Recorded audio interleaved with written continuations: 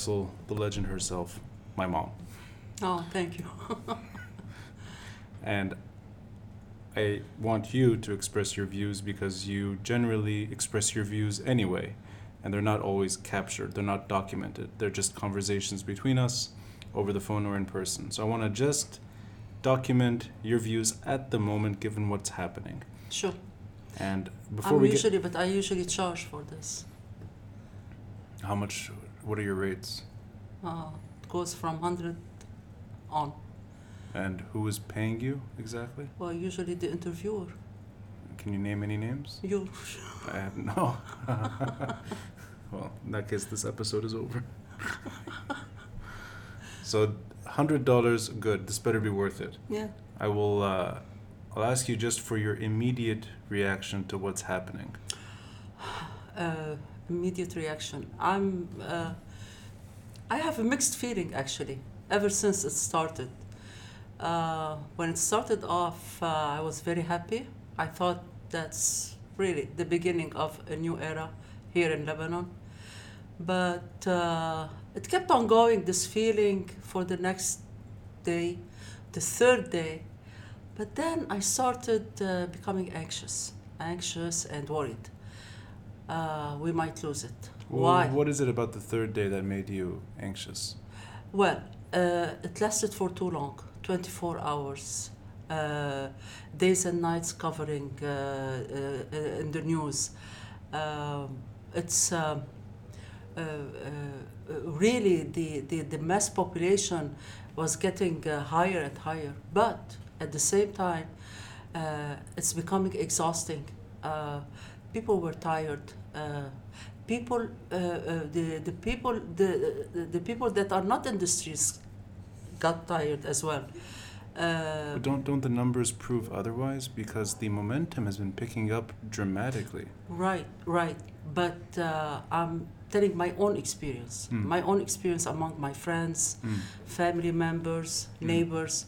We all got stuck in our houses. Oh, so you mean actually that you're locked because of... Oh, I see, and, yeah. Not able to drive around, not knowing which street is open, which street is closed. At the same time, I am the kind of person that usually likes to spend her weekend with her mother. I was not able to make it, which made me feel bad again. We were kind of... really, as I said, the first 2-3 days were extremely happy. Then I started becoming a little anxious. Is that gonna last for too long? Could it be sustainable? Would people be able to really go on with their life this way? So your fear is more that because the city is more or less locked and because you can't move around the country, that your fear is that this will have a negative effect long term. Yeah, in the long term. And are you talking, let's aside from visiting relatives and visiting friends and not being able to move, are you afraid of financial things collapsing as a result, given that things are bad enough as they are? The economy is very, very weak. Right. Are you concerned that this could lead to a worse situation? You know, we've been feeling this way ever since in the last year or so, feeling really having this feel of the collapse of the Lebanese pounds, and people were worried without having a strike, without having this kind of demonstrations. So this and this fear has been going on for a long time. But this time is it's not the fear of collapsing of the Lebanese pounds. Even though I think it will eventually if we stay like this. But we converted our money, we made all the steps to keep ourselves safely economically. But no, that's not my fear. My fear is we might lose it. Lose what? We might lose this revolution. But so let me understand you right. Because it's taking more than a few days, you're afraid that... Right. So this just should be something that's done very quickly. So, okay, let me get to the bottom of that. What would you have preferred to see on the third day? Since you said that the anxiety for this revolt Right. began on the third day, Right. what would you have preferred to see? Yeah, I was hoping and crossing my fingers and actually making phone calls and trying to spread it around. Please, please, someone, somehow, one of you guys resign. And actually, I was thinking about Prime Minister Saad al-Hariri. So let's now the weekend when he gave the 72-hour window. That was unacceptable, So to say the least. So the acceptable. I was very disappointed. You would have wanted to see the resignation day one or day two or day. Absolutely, absolutely. Can I ask you then? Is that the ultimate goal in your opinion? That if he is to resign, if he steps down, would that to you be the accomplishment of this revolt? No. That's not what the people are asking for. No, their objectives are way too much, and but at least to start off somewhere somehow, because. And why I say the Prime Minister? Because the Prime Minister I know, and I am sure he is unlike the others. He is not a member of this club, if I want to call it a club, even though it's a dirty club, but it's a club. It's been lasting for too long, 25, 30 years. And those people are militia people, all of them. All of them. Militia people, they fought, they killed people, they ordered to kill people. There's blood on their hands. Prime Minister Hariri is not like them. Prime Minister Hariri is a gentleman. He's a man who's been sacrificing his life. Actually, he sacrificed a lot. His money, his life, and his father, and his advisor, which happened to be my husband. But you would have rather seen him take the initiative by stepping down, hoping that behind him the system would fall with him? No, I know deep inside his heart, he is with them. And he agrees with the people in the street, protesters, the protesters. I know that. I know for sure. Actually, he said it. But let's say that he did. What would have been... What would that accomplish? My concern, right? the accomplishment, the first accomplishment, which I care a lot about, is his own safety, his own sanity. So in other words, because it's he's personal. Because he's now being labeled as sort of he is one of the symbols of this regime. Right. That you would want him to step down and maybe leave. Leave for a while. People will ask you to come back. Don't worry.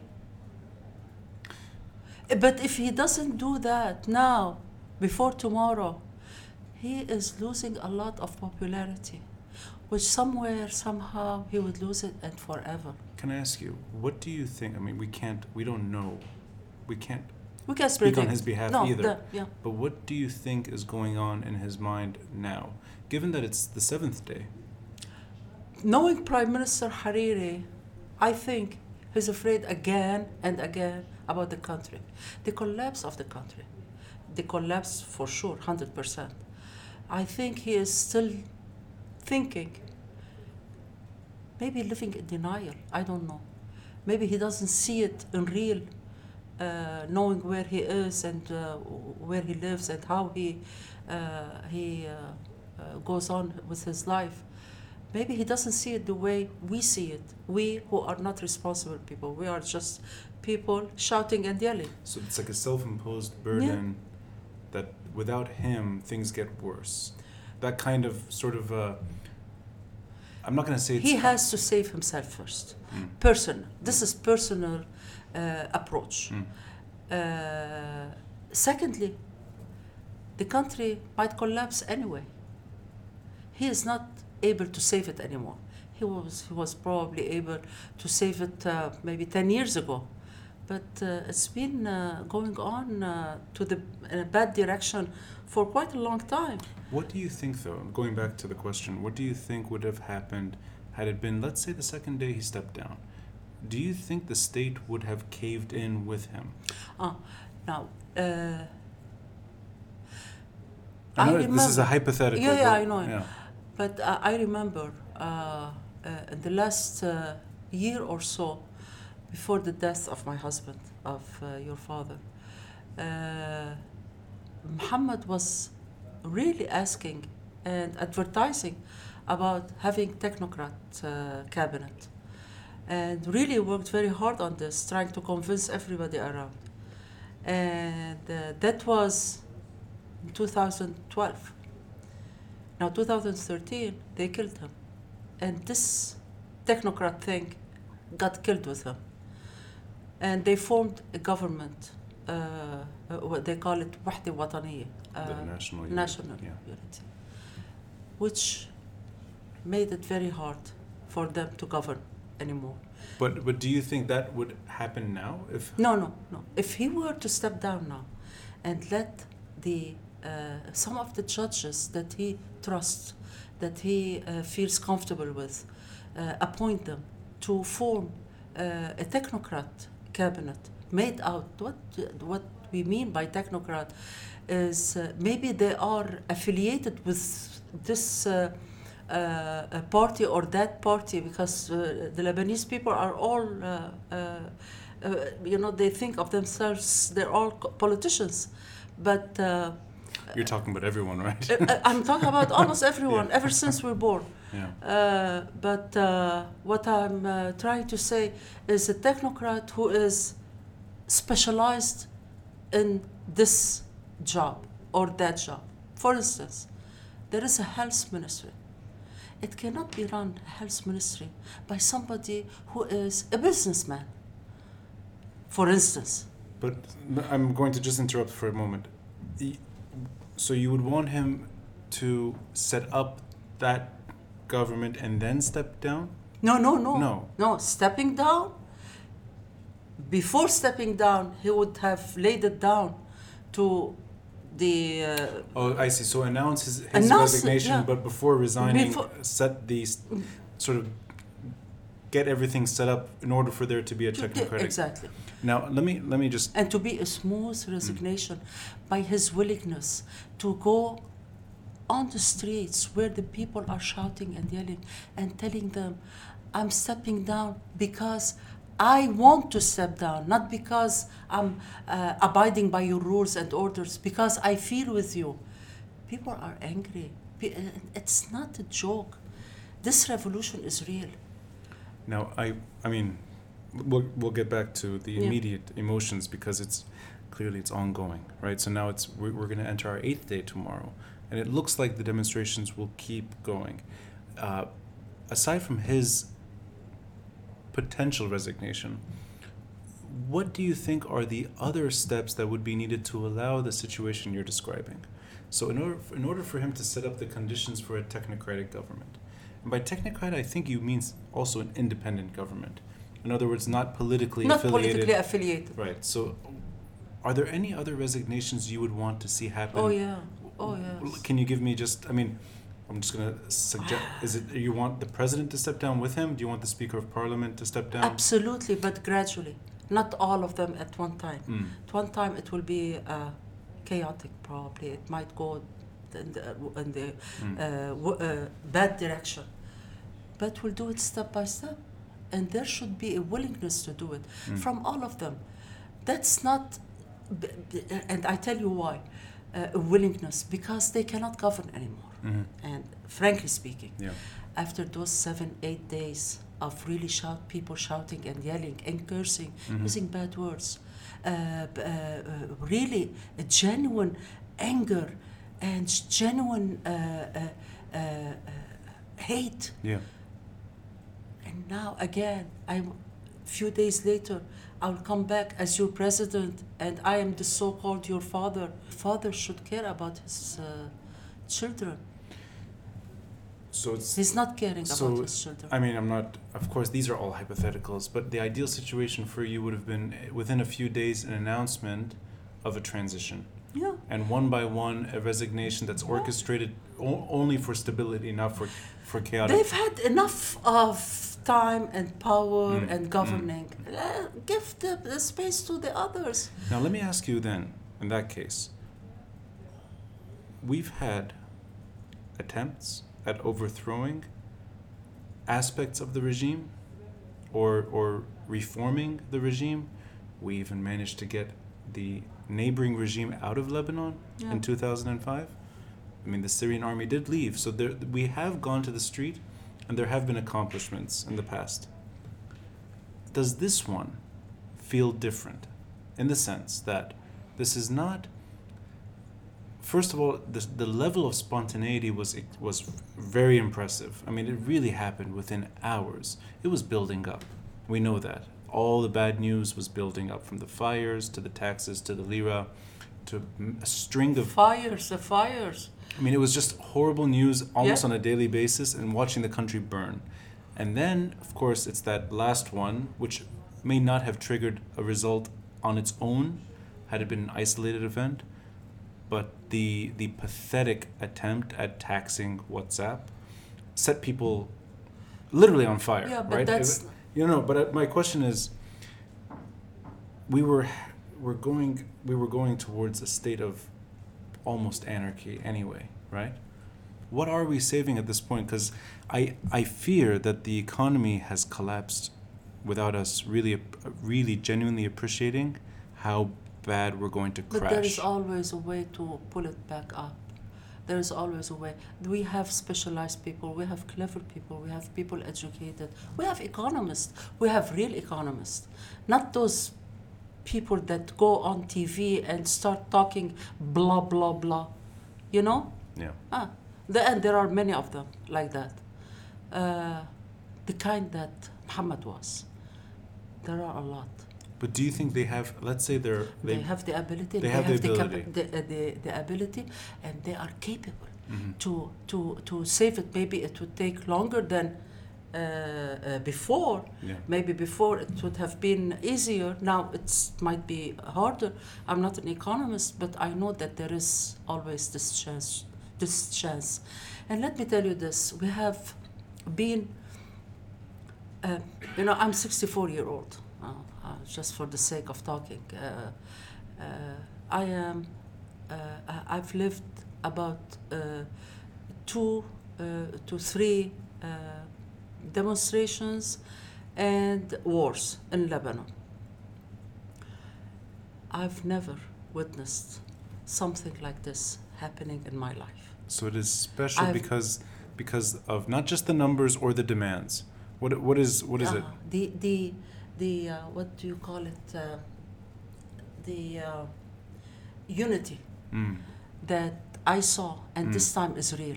March 14 was not real, and I was begging you guys, you and my other son. I was begging you to not to go on the street because I didn't have hope, and that's how I felt then. But you were proven wrong because there was a big success out of March 14. No, March 14 was a failure. Well, the immediate demand was the Syrian army's withdrawal. That did happen. Yeah. So that is a success. Yeah. One item. The Syrian army might have been going to leave anyway. So because although there were demands for state reform, we can't forget people that were there on the streets. Yeah. Samir Asir, one of them, who called for a true reform of the state. Could we reform? So you're talking about more that there's real potential now to do that. There is a potential of a change, and a real change. And you think the March 14 movement faded because the momentum wasn't there, or because it was in a way absorbed into the usual Lebanese politics? March 14, I call it March 14 movement. This time it's a revolution. So let's go back. March 14 movement. It was all built on emotional. We have a big man who got bombed, killed, and that man was likable. People were crying over Rafiq Hariri's death. People were crying and yelling, we want to take revenge of people who killed our Rafiq Hariri. So it was all built on emotions, crimes, bombs. And it was also years and years of Syrian rule. It wasn't just an isolated event. Yes. A year later. So even people that did not particularly like Rafiq Hariri showed up, Yes. protesting. Yes, and we got divided into this our Rafiq, our side, their side. We accused them, they accused us. So we started the fighting without really fighting, and we got divided for quite long years, about 10, 12 years. Now 2-3 years later, this movement that was happening spontaneous. We're talking about now. No, that movement. March 14. March 14. Yeah. March 14 movement. The momentum of it was almost like this time's momentum, but it got hijacked, and I call it a hijack, by those same politicians that we're fighting now over to get rid of them. Those same people. And because they are not part of this moment, we have a chance this time around. Now we're fighting them. Right. Now Right. we all got Yeah. together to get rid of them. Right. I feel it, and that's why I'm really nervous and very much excited to see it going in the right direction. If we were to lose it, that means we lost our country, our Lebanon that we want. Lebanon will stay Lebanon. People will stay people. But our Lebanon, our dream of having Lebanon, your dad's dream, our dream, your brother's dream. Yeah, we would have lost it for at least our lifetime, because those things to happen doesn't happen every day. You know. We talk about that regularly because before the demonstrations started last week, that's a common conversation, which is it'll be a long time before this happens again. Absolutely. And then it happened. So And it's then it happened. really unexpected and very fast. Right. And it's still happening. Right. It's just beginning in a sense. But you think that in a way this is the last chance for at least a few generations. For the future, to come. Now that's why I'm telling you, you know, our at least my lifetime. Yeah, but I want to get into something else. You mentioned that you were, so yeah, you go to Tripoli regularly to visit. Every weekend. To visit my grandmother, your mom. This weekend you couldn't because of it's been 2 weekends now. Sure, but you watched Tripoli I celebrate. And I'm proud of the Tripoli people. Can I ask you, for you, because you mentioned your age, so you gave that away. Yeah. Yeah. 64. 64. So in the last and a half. And a half. So you're 65. No. No, you're 64. 65 minus half. Minus a half. Okay. I've never heard anyone say that they're I'm but that's fine. comfortable with That's my fine. age, So no problem. 64, you've seen Tripoli change. Yeah. Now your younger years growing up in Tripoli, and I mean, it's of course not just you that says it, it's a whole generation of Lebanese who grew up in Tripoli before the war, and Lebanese that talk about those years after the war. What made the weekend special for you? What was it about that moment where you saw people on the streets? It reminded me of my childhood. What do you mean by that exactly? It reminded me of the good old days where we were, we have friends not knowing from what religion they come from. We were going shopping, walking on streets, going into cafes, having coffees, ice cream, not knowing that this girl is Christian or that boy is a Muslim. So because you saw just a sea of people on the same page, that made it... And all yelling in the same voice. Mm-hmm. That's how we were. Is that though? Because But Tripoli, in a peaceful way. But Tripoli, Wasn't it a fractured city that ended up getting sucked into the civil war? Like Lebanon, like the whole all cities in Lebanon. So you're talking about really the 60s. This is the real Tripoli.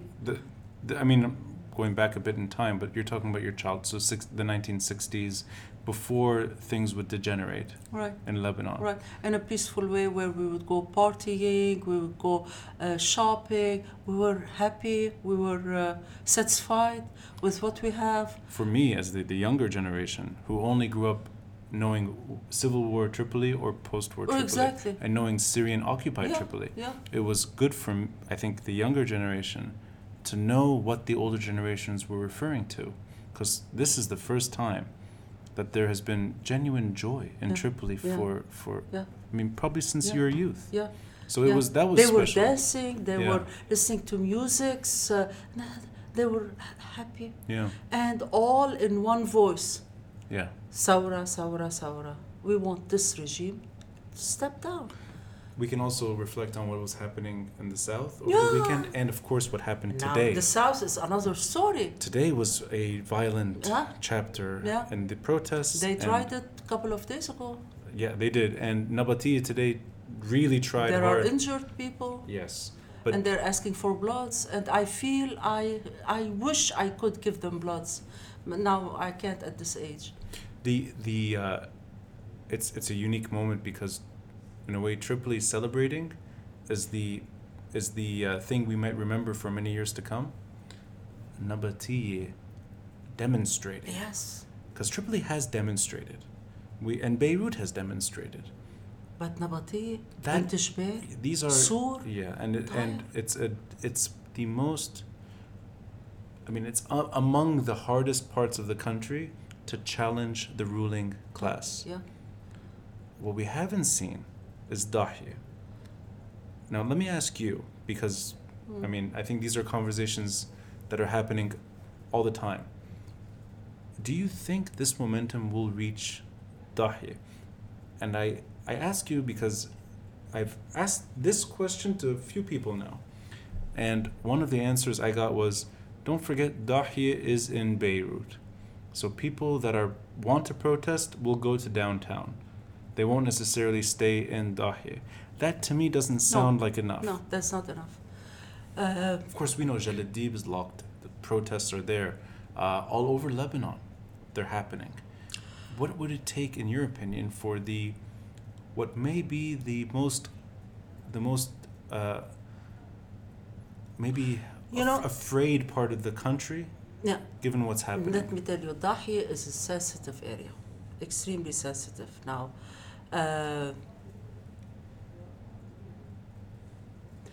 if you ever see it happening in Dahieh, that means Hezbollah is dead. That's it. We don't have any more Hezbollah. The last breath of Hezbollah. No. Dahieh is completely different story.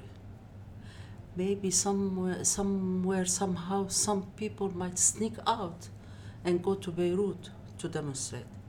But in Dahieh itself, I don't think. So in other words, Nabatieh is hard enough, but Dahieh could be Harder. tenfold. Yeah. At the same time, though, the Lebanese living in Dahieh are going through the same economic pain that all of us are going through.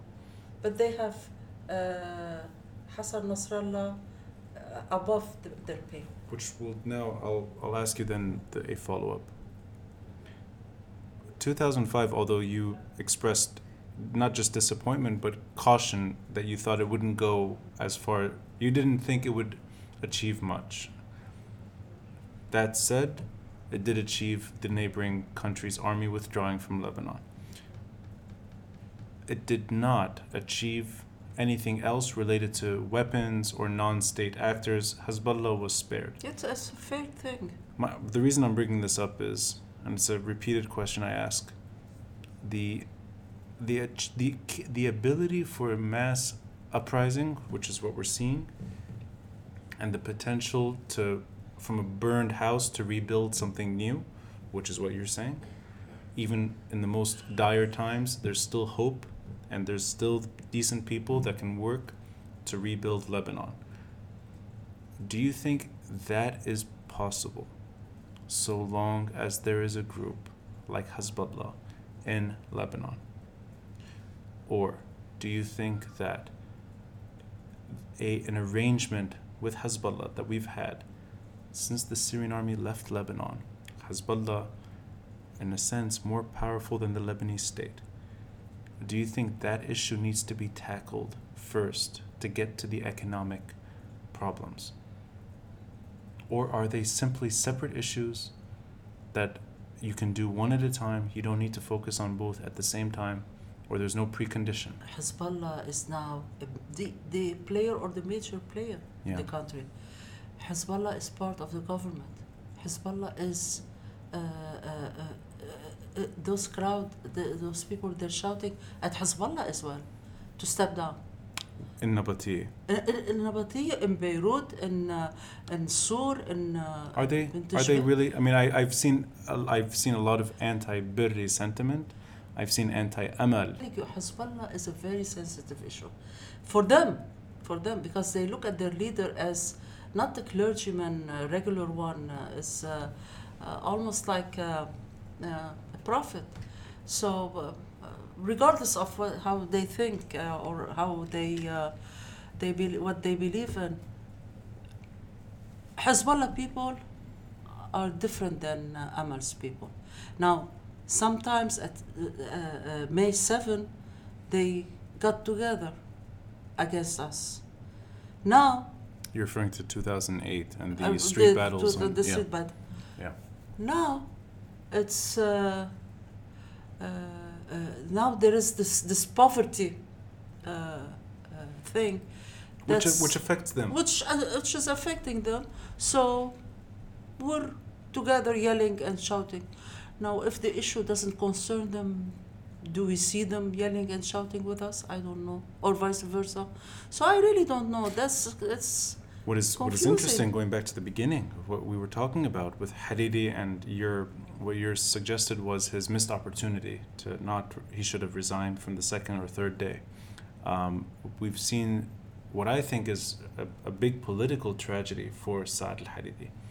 This is not the only one, but it's a big one on its own, is that he appears more and more like Hezbollah's prime minister in Lebanon.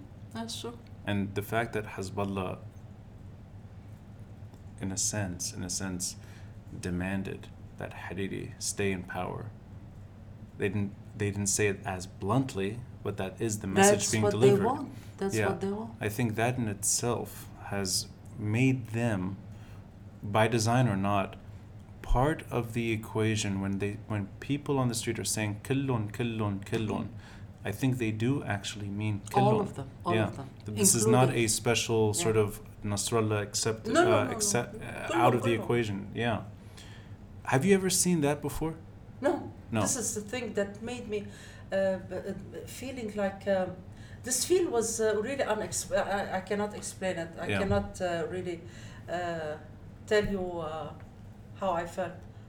It was happiness to the maximum. But now, now I am, as I'm telling you, I am really worried, and I have nights where I cannot sleep. Well, before we started recording, you told me you haven't slept since 11 in the evening yesterday. You know, I think... and many people are like that. Yeah, I think a lot of people are waking up in the middle of the night, or they're anxious because it's happening so quickly. And I wanted to maybe get into this with you, because you've seen a lot of history in Lebanon. You've been witnessing a lot of history. You've seen wars happen, you've seen revolts happen, and obviously you've seen many protests occur. This one, to me, in my lifetime, feels accelerated. And I wonder if this is more to do with the way we interact now with news. Actually, technology is taking. Well, that's what I mean. Yeah. So let me just add. How do you keep up with what's happening? I have my social media. So you're 64. Yeah. And you're using social media. Yeah. What is it? Which social media? Facebook. Twitter, mainly. And of course, getting in touch with friends through WhatsApp and Viber. Interesting. So even you, who I would not automatically assume is active on social media. You're getting your news through social media. Well, since you're such an avid social media user, I expect you to get me a few extra clicks. I hope so. I mean, I want this episode to show up on all of your I will. profiles. I promise. Do you have a bunch of fake profiles that you use as well? Don't worry about that. I think this is special. And maybe people will look back on this later. Because I'm doing the same thing. I'm just refreshing my Twitter feed. Yeah. And I wonder if it makes two things at the same time happen. The first is that we don't sleep because we're waiting second by second for news to break. And by the way, the TV set is on. Well, the Days TV, and nights. yeah, I mean, 24-hour news in 24 itself is already unhealthy, but social media is second by second. Yeah. So that, I think Yeah. maybe that adds to the anxiety. Yeah, probably, yeah. But the other thing is that we, in a way, expected history to move quickly. We want events to happen faster. And maybe that's because we're literally waiting and waiting and waiting for more things to happen. And I wonder if that actually makes things happen faster. So let me just throw out a question to you.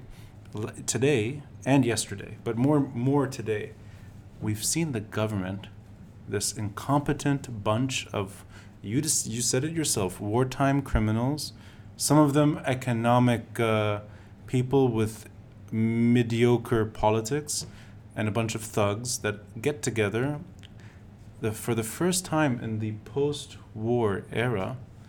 They actually are working.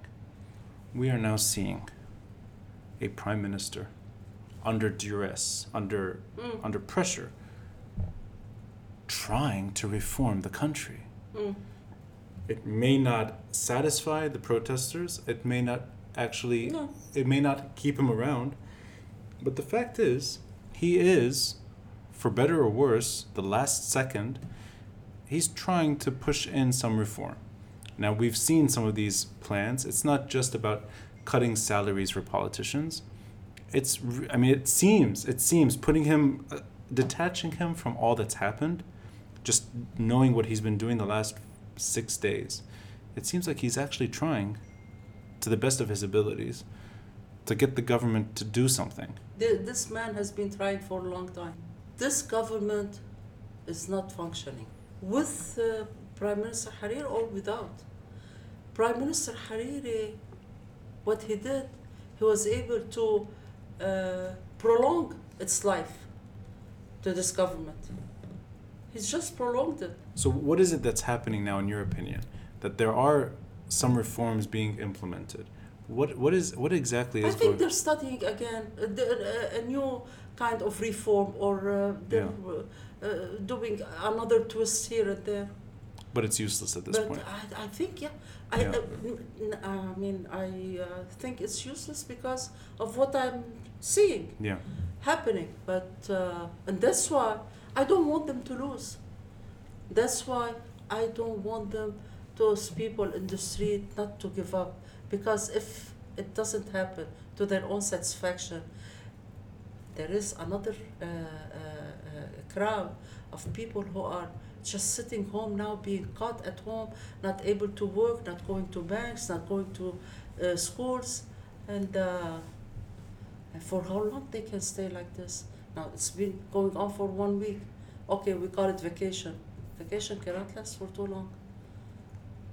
So the sooner the system itself steps down, the sooner better. Everyone involved goes away, the better. Yeah, at least to start off somewhere. Yeah. You know, and the starting point should be the collapse of the government. Now, forming a new government. I want to ask you a separate subject, but it ties into this. In the background, in these protests, there's a desire for a secular state. And I'm not talking about a somewhat secular. I mean, it seems like this is so the sectarian order that Lebanon has lived through in all of its independent history, throughout its French mandate, and throughout a good chunk of Ottoman and I mean it is embedded in everyone here, the confessional power sharing order. It seems like there is momentum to throw it away. Do you want to see a secular state established here, where religion and sect have no place in government, just simply based on competence? This would be a dream coming true. That is your dream. Coming true. Okay, so you don't have any reservations to that. Absolutely not. So do you? I to a degree I sympathize with that sentiment, and I say it to a degree because I don't know how certain communities in Lebanon relate to that sentiment. In a genuine secular society, in a state that protects all of its citizens, you shouldn't have to worry about whether or not you're a shrinking minority or a whatever It's competence that or a counts. growing minority or a Sure, shrinking majority. It shouldn't matter. So in other words, whether you're Christian, Muslim, Druze, Sunni, Shia, Maronite, Orthodox, Armenian, all the above, it shouldn't matter because you're all treated the same. At the same time, the fact that you do have politicians in this country that have risen in recent years, that have grown, and there is popularity. Politicians who talk about the Christian decline and say Christians need to fight for their survival. And sorry, just to interrupt, that they do things that you would never expect. But we're going to get rid of those politicians. So it's not the fear that's... Let's remove these politicians, and we know who we're talking about here. There's a lovely melodic chant about him and his mom at the moment, right? The vulgarity aside, he's... that might be one of the accomplishments of this moment, is that he will never be president. I don't think you can put her anymore as a janitor, doorman in a building. He lost it. But him aside, the people that are able to detach their disdain for him and at the same time feel insecure, because the Middle East is an insecure place for Christians at the moment. Yes. Do you think it's just simply get rid of these fear mongers and things will be fine? The Christians will stay in Lebanon as Christians, in numbers, in competence, in empowerment. Do you think the sectarian order has helped their decline? Has accelerated their No, decline? it's the migration. It's the lack of employment. It's the lack of vision to this country. When Christian young teenager, by the age of 16, 17, he's done with his baccalaureate, his high school. He wants to leave the country because there is no hope in this country. There is no future in this country. And he goes and he stays. And sometimes he comes back, and sometimes he doesn't. So the economics is a bigger concern than the sectarian insecurity. Yeah. And if you solve the economic problems, you can make these minorities feel more like they're still part of the equation and they matter. And once you form a government that's not sectarian, then this issue won't be even discussed, or it won't come across your mind anymore. Because you're Christian at home, you're Christian, okay, you go to church, you celebrate this, you celebrate that. You're Muslim, you go to mosque, you celebrate that. Then it won't be an issue, it would be a personal issue. You mentioned my father, your husband's technocratic, independent government ideas. There was also that idea of the Senate serving a symbolic religious, keeping the religious issue That's part of life. Yes, and then having a parliament that is literally based on competence only and not on religious quotas. They never applied it. I want to ask you now, let's say the prime minister resigns tomorrow. Let's say Aoun resigns. Let's say Birri resigns. Wow. I mean, it's to me still at this point now, even with everything that's happening, it's still unimaginable. And Nasrallah says, you know what? I'm the president? No. What does he want now? No, I'm saying in the dreams scenario, he just Hezbollah disarms too, right? And everyone says we got it wrong. Wow. Okay, I mean, wishful thinking, right?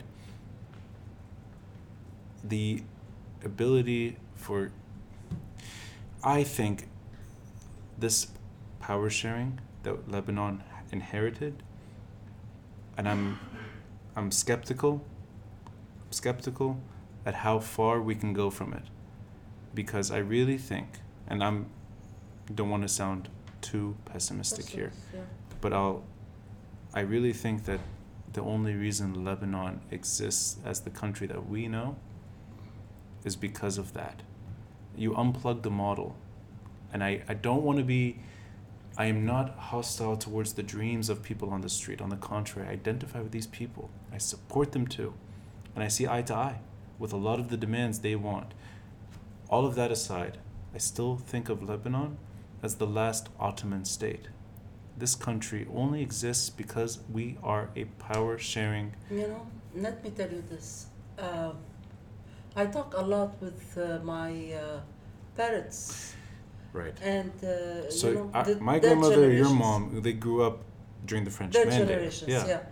And what I feel from the way they tell me how life was, I feel that they were more sectarian than nowadays. That's interesting. Yeah.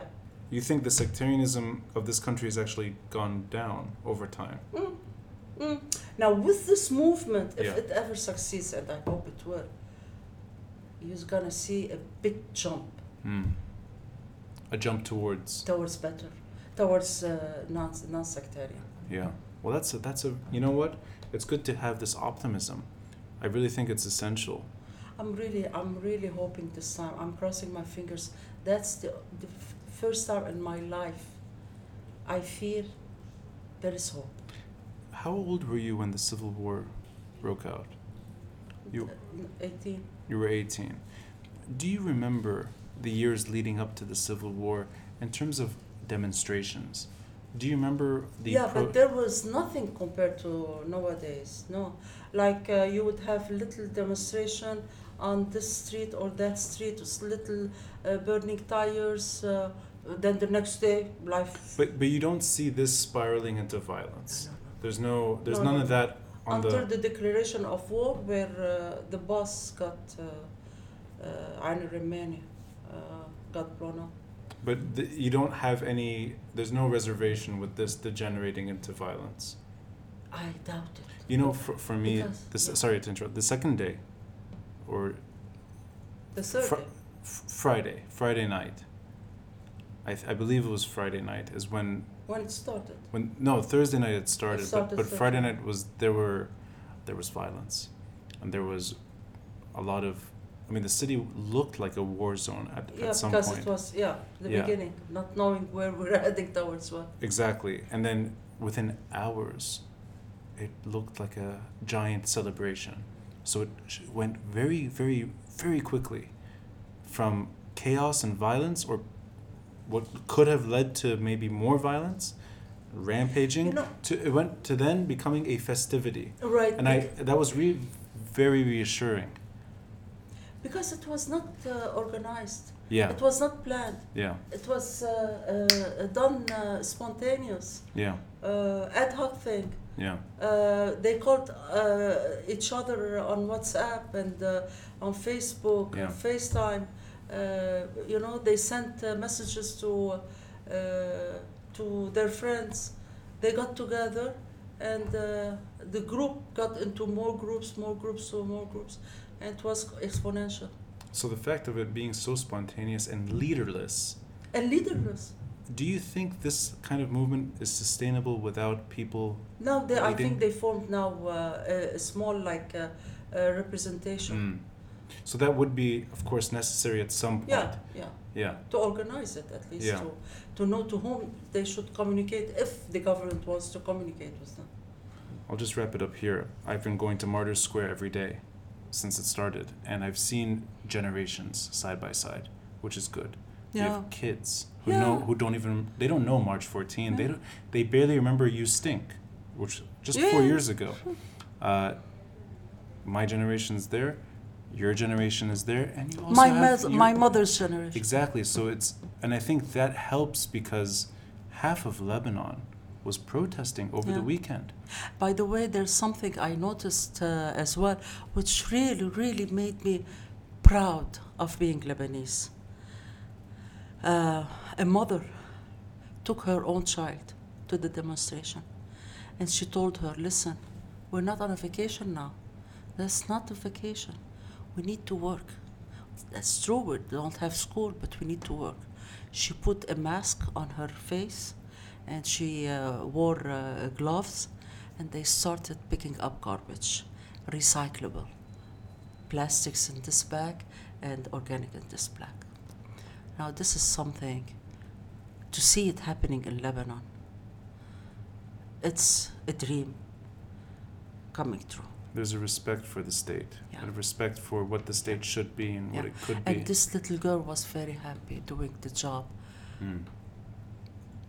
She got rewarded by that army, a soldier. She stood in front of him, and she gave him a rose. So he picked her up, and he picked her up and put her down. She's not scared now from the army, from the soldier. Mm. So there's this kind of human approach. I'm sure many other things happened in the demonstration where I couldn't see it, but this human respect from the soldier to that little girl, the mother, how she treats her little girl, it made me feel, yes, I'm proud to be. This is Lebanon. This is real Lebanon.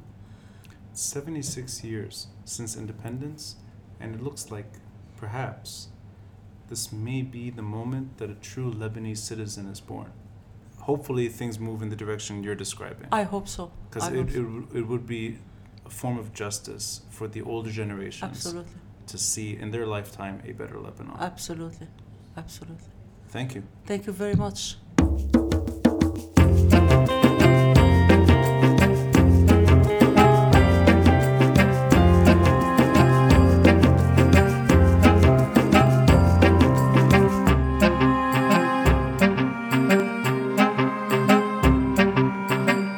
Well, I'm lucky that she forgot about the $100, and I particularly enjoyed capturing my mom's views in the middle of all that's happening. And obviously, the revolt continues. We're entering the second week now, and I'll be releasing these episodes as quickly as possible. If you're enjoying these reflections of Beirut, of Lebanon, and history in the making, please consider a contribution via our Patreon page. The Patreon link is in the details box below, or you can visit our website, beirutbanyan.com, and click on the Patreon button. This is an independent endeavor, and any contribution would be greatly appreciated. And if you're enjoying the episodes, please subscribe via your preferred podcast platform. Apple, Spotify, Google, you name it. And we also have a YouTube channel if you prefer YouTube. Search for the Beirut Banyan, you'll find us there as well. Until next time, I'm Ronnie Chatah, and this is the Beirut Banyan.